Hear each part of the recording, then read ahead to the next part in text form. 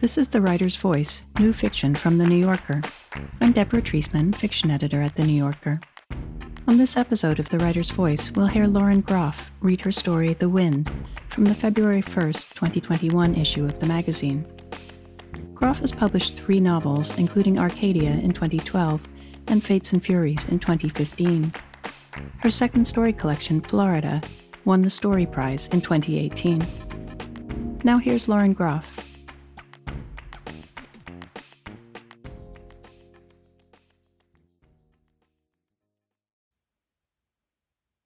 The Wind. Pretend, the mother had said when she crept to her daughter's room in the night, that tomorrow is just an ordinary day. So the daughter had risen as usual and washed and made toast and warm milk for her brothers, and while they were eating she emptied their school bags into the toy chest and filled them with clothes, a toothbrush, one book for comfort. The children moved silently through the black morning, put on their shoes outside on the porch. The dog thumped his tail against the doghouse in the cold yard, but was old and did not get up. The children's breath hovered low and white as they walked down to the bus stop, a strange presence trailing them in the road. When they stopped by the mailbox, the younger brother said in a very small voice, "Is she dead?" The older boy hissed, "Shut up, you'll wake him." And all 3 looked at the house hunched up on the hill in the chilly dark. The green siding half installed last summer, the broken front window covered with cardboard. The sister touched the little one's head and said, whispering, No, don't worry, she's alive. I heard her go out to feed the sheep, and then she left for work." The boy leaned like a cat into her hand. He was 6, his brother was 9, and the girl was 12. These were my uncles and my mother as children. Much later, she would tell me the story of this day at those times when it seemed as if her limbs were too heavy to move, and she stood staring into the refrigerator for long spells, unable to decide what to make for dinner. Or when the sun would cycle into one window and out the other, and she would sit on her bed, unable to do anything other than breathe. Then I would sit quietly beside her, and she would tell the story the same way every time, as if ripping out something that had worked its roots deep inside her. It was bitterly cold that day, and the wind was supposed to rise, but for now all was airless, waiting. After some time, the older brother said, "Kids are going to make fun of you, your face all mashed up like that." My mother touched her eye and winced at the pain there, then shrugged. They were so far out in the country, the bus came for them first, and the ride to town was long. At last it showed itself, yellow as sunrise at the end of the road. Its slowness as it pulled up was agonizing. My mother's heart began to beat fast. She let her brothers get on before her and told them to sit in the front seats. Mrs. Palmer, the driver, was a stout lady who played the organ at church and whose voice, when she shouted at the naughty boys in the back, was high like soprano singing.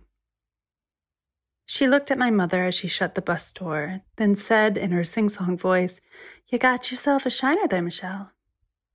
The bus hissed up from its crouch and lumbered off. "I know," my mother said. "Listen, we need your help." And when Mrs. Palmer considered her, then nodded, my mother asked quickly if she could please drop the 3 of them off when she picked up the Yoder kids. Their mother would be waiting there for them. "Please," she said quietly. The boys' faces were startled, they hadn't known. Then an awful acceptance moved across them. There was a silence before Mrs. Palmer said, "Oh, honey, of course." And she shuffled her eyes back to the road. "And I won't mark on the sheet that you were missing, neither, so they won't get it together to call your house until second period or so. Give you a little time." She looked into the mirror at the boys and said cheerfully, "I got a blueberry muffin. Anyone want a blueberry muffin?" "We're okay, thanks," my mother said, and sat beside her younger brother, who rested his head on her arm. The fields spun by, lightening to gray, the faintest of gold at the tops of the trees. Just before the bus slowed to meet the cluster of little Yoders, yawning, shifting from foot to foot, my mother saw the old Dodge tucked into a shallow ditch, headlights off. "Thank you," she said to Mrs. Palmer as they got off, and Mrs. Palmer said, "No thanks needed, only decent thing to do. I'll pray for you, honey. I'll pray for all of you. We're all sinners who yearn for salvation." For the first time since she rose that morning, my mother was glad because a person as full of music as the bus driver surely had the ear of God. The 3 children ran through the exhaust from the bus as it rose and roared off. They slid into the warm car where their mother clutched the steering wheel. She was very pale, but her hair was in its familiar small bouffant. My mother thought of the pain it must have cost my grandmother to do up her hair in the mirror so early in the morning and felt ill. "You did good, babies," my grandmother said as well as she could, her mouth as smashed as it was. She turned the car. A calf galloped beside them for a few steps in the paddock by the road, and my younger uncle laughed and pressed his hand to the glass. "This is not the time for laughing," my Uncle Joseph said sternly. He would grow up to be a grave man, living in an obsessively clean, bare efficiency, teaching mathematics at a community college. "Leave him be, Joey," my mother said. She said in a lower voice to her mother, "Poor Ralphie thought you were dead." "Not dead yet," my grandmother said, "by the skin of my teeth." She tried to smile at the boys in the mirror. "Where are we going?" Ralphie said. "I didn't know we were going anywhere." "To see my friend in the city," my grandmother said. "We'll call when we find a phone out of town." She put a cigarette in her mouth, but fumbled with the lighter in her shaky hands until my mother took it and struck the flame for her. They were going the long way, so they wouldn't have to drive past the house again, and my mother watched the minute hand of the clock on the dash, feeling each second pulling her tighter inside. "Faster, Mama," she said quietly, and her mother said without looking at her, "Last thing we need's being stopped by one of his buddies. I gotta pick up my pay first." The hospital loomed on the hill beside the river, elegant in its stone facade, and my grandmother parked around back by the dumpster. "Can't risk leaving you," she said. "Come with, and bring your stuff." But when she began to walk, she could only mince a little at a time, and my mother moved close so she could lean on her, and together they went faster. They went up the steps through the back door into the kitchen. A man in a ridiculous hairnet, like a green mushroom, was carrying a basin of peeled potatoes in a bath of water. Without looking, he barked, "You're late, Ruby." But then the children caught his eye, and he saw the state of them, and put the potatoes down, and reached out and touched my mother's face gently with his hot, rough hand. "Lord, she get it too," he said. "She's just a kid." My mother told herself not to cry. She always cried when strangers were tender with her. "Put herself between us. She's a good girl," my grandmother said. "I'll kill the bastard myself," the man said. "I'll strangle him if you want me to. Just say the word." "No need," my grandmother said. "We're going. But I gotta have my check, Dougie. All we got is $4 and half a tank of gas, and I don't know what I'm going to do if that's all we got to live on." "Can't. No way," Dougie said. "Check gets sent to the house. You know this. You filled the form. You checked the box." My grandmother looked at him directly in the face, perhaps for the first time, because she was a timid woman whose voice was low, who made herself a shadow in the world. He sighed and said, "See what I can manage." Then he disappeared into the office. Now through the door of the cafeteria there came 2 women moving fast. One was a plump, pretty teenager chewing gum, the cashier, and the other was Doris, my grandmother's friend, freckled and squat and blunt. For extra money, she made exquisite cakes with flowers like irises and delphiniums in frosting. It was hard to believe a woman as tough as she was could hold such delicacy inside her. "Oh, Ruby," Dora said. "It got even worse, huh? Jesus, take a look at you." "Shoved his gun in my mouth this time," my grandmother said. She didn't bother to whisper, because the kids had been there, they had seen it. Thought I was going to be shot, but no, he just knocked out a few teeth. My grandmother gingerly lifted her lip with a finger to show her swollen, bloodied gums. When Doris stepped forward to hug her, my grandmother winced away from her touch, and Doris took the hem of her shirt and lifted it and said, "Oh, shit," when she saw the bruises marbling my grandmother's stomach and ribs. "Better go up and get looked at by a doctor," the cashier said, her damp pink mouth hanging open. "That looks real ugly." "No time," my grandmother said. "It's already too dangerous to show up here." In silence, Doris took her cracked leather purse from the hook and put all the cash in her wallet in my mother's hand. The cashier blew a bubble, considering, then sighed and pulled down her own purse and did the same. "Bless you, ladies," my grandmother said. Then she took a shuddering breath and said, "In a way, it was my fault. I thought I'd stay until we finished the shearing. You know he's rough with the sheep. I wanted to save them some blood." "Mama," my younger uncle said by the door. "No, you don't get to do that nonsense. You know that's not right," Doris said, fiercely. "It's his fault. Nobody else but his." "Mama," Ralphie said again, louder, "it's him. He's here." He pointed out the window where they could see just the nose of the cruiser coming to a stop behind my grandmother's Dodge. "Get down," Doris said, and they all crouched on the tile. They heard a car door slam. Doris, moving faster than seemed possible, went to the door and locked it. Half a second later, the knob was rattled, and then there was a pounding, and then my mother couldn't hear for the blood rushing in her ears. Doris picked up the pan of potatoes and came to the window wearing a furious face. "What in hell you want?" she shouted. "Dare to show your face here." There was a murmuring. Then Doris shouted down through the glass, "Not here, up in the ER, getting looked at. Quite a number you done on her. Couldn't hardly walk." She said this nastily, glowering. Then she turned her back on the window and went to the stainless steel table in the middle of the room, where the cashier watched out the window over Doris's shoulder. They heard an engine starting up, and at last the cashier said in a thick voice, "Okay, he got in, and now he's driving around. But, when he figures out you're not up in the ER, he's going to just come into the kitchen through the cafeteria, you know? There's no lock on that door, and we can't stop him." Doris called for Dougie in a sharp voice, and Dougie hurried out of the office with an envelope, looking flushed, a little shamefaced. He had been hiding in there, my mother understood. "I won't forget your kindness, all of you," my grandmother said, but my mother had to take the paycheck because my grandmother's hands were shaking too much. "Send us a postcard when you make it," Doris said. "Get a move on." My grandmother leaned on my mother again, and they went out to the car as fast as they could, and it started and slid the back way down by the green bridge over the river. When they had twisted out of sight of the hospital, my grandmother stopped the car, opened her door, and vomited on the road. She shut the door. "All right," she said, wiping her mouth gingerly with a finger, and started the car up again. My mother saw on the dashboard clock that it was just past 8. The teachers were doing roll call right now.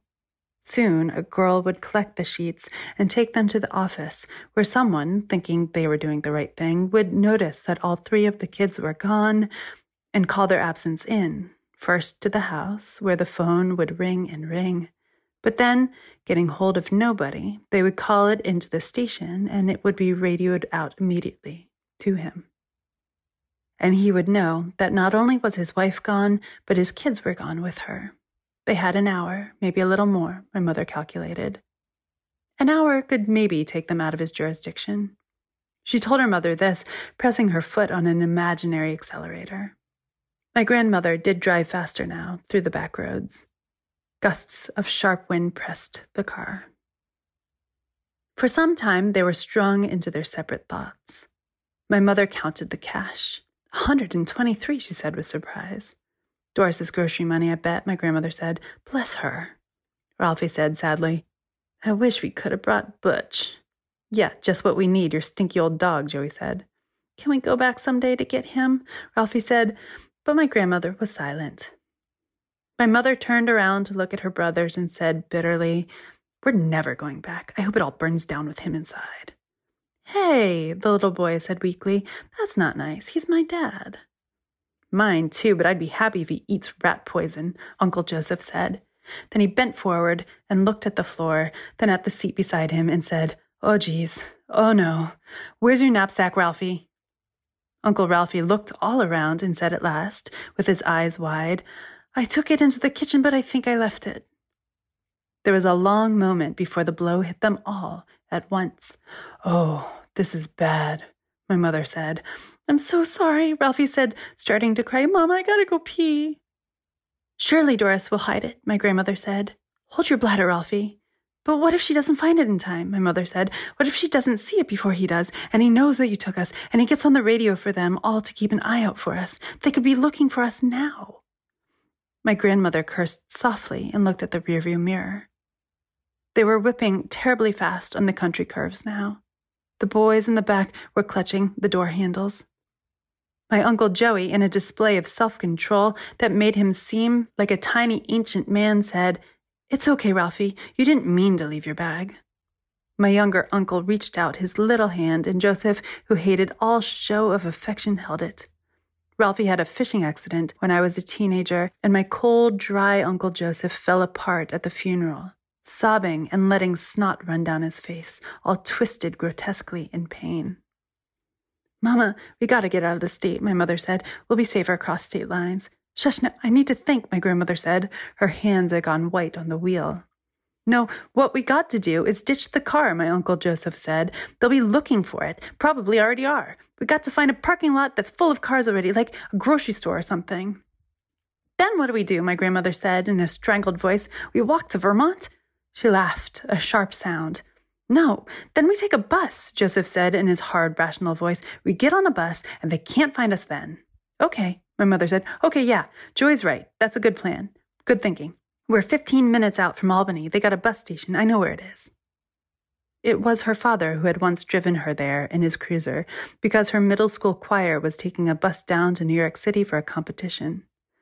He had stopped on the way for strawberry milkshakes. That was a good memory she had of him. "Fine," my grandmother said. "Yes, I can't think of nothing else. I guess this will be our change of plans."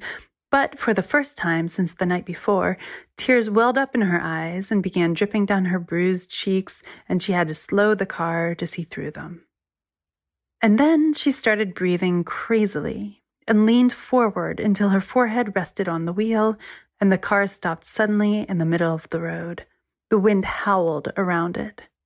"Mama, we need to drive," my mother said. "We need to drive now. We need to go." "I really, really have to pee," Ralphie said. "It's okay, it's okay, it's okay," my grandmother whispered. "It's just that my body is not really listening to me. I can't move anything right now. I can't move my feet. Oh, God." "It's fine," my mother said softly. "Don't worry. You're fine. You can take the time you need to calm down." And at this moment, my mother saw with terrible clarity that everything depended on her. The knowledge was heavy on the nape of her neck, like a hand pressing down hard. And what came to her was the trail of breadcrumbs from the fairy tale her mother used to tell her in the dark when she was tiny. And it was just the two of them in the bedroom, no brothers in this life, not yet. And the soft, kind moon was shining in the window, and her father was downstairs, worlds away. So my mother said in a soothing voice, "So what we're going to do is, Mama's going to take a deep breath, and we're going to drive down into Albany, over the tracks, take a right at the feed place, go down by the big brick church, and park in that lot behind it. It's only a block or two from the station.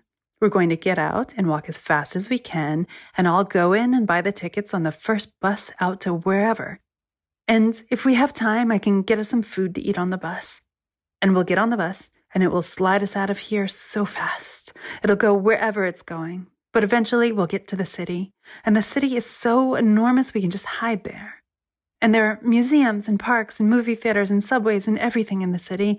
And Mama will get a job, and we'll go to school, and we'll get an apartment, and there'll be no more stupid sheep to take care of, and it'll be safe.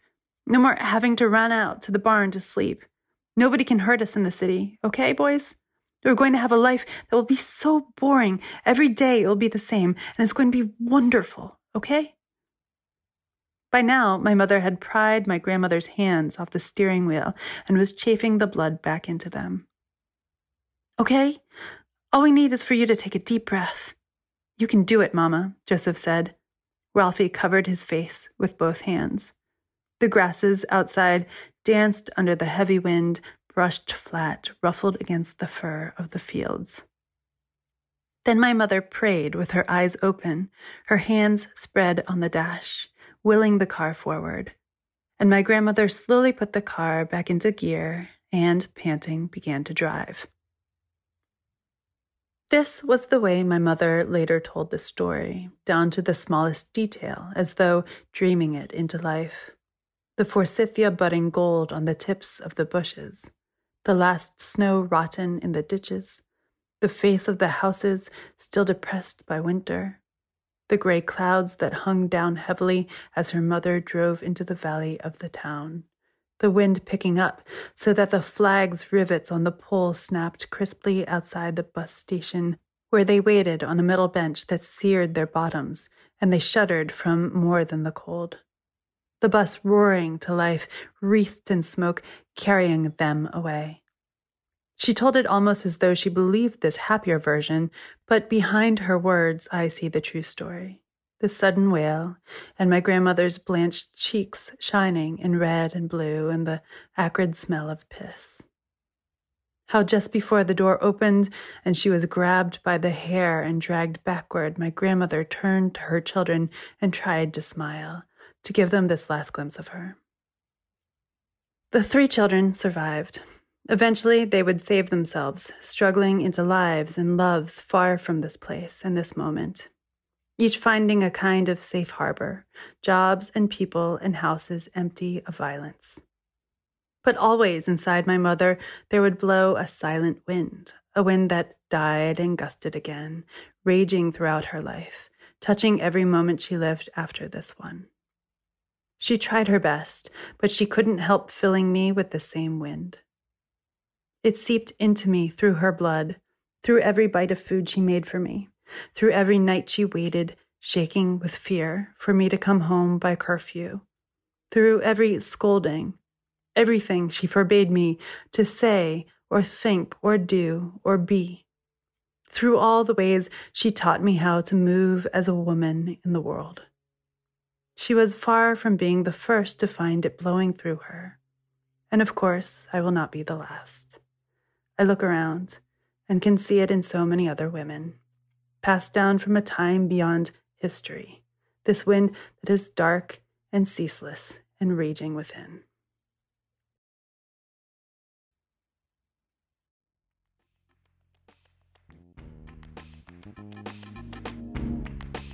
That was Lauren Groff reading her story, The Wind. She's been publishing fiction in the magazine since 2011.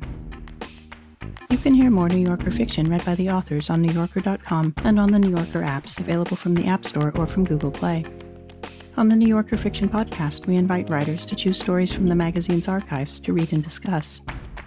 This month, Chang-Rae Lee reads Coming Soon by Stephen Milhauser. You can subscribe to that and other New Yorker podcasts by searching for The New Yorker in your podcast app. Tell us what you thought of this podcast by rating and reviewing The Writer's Voice in Apple Podcasts. Our theme music is by Jordan Batiste and Ross Michaels of North American Plastics. The Writer's Voice is produced by Michelle Moses. I'm Deborah Treisman. Thanks for listening.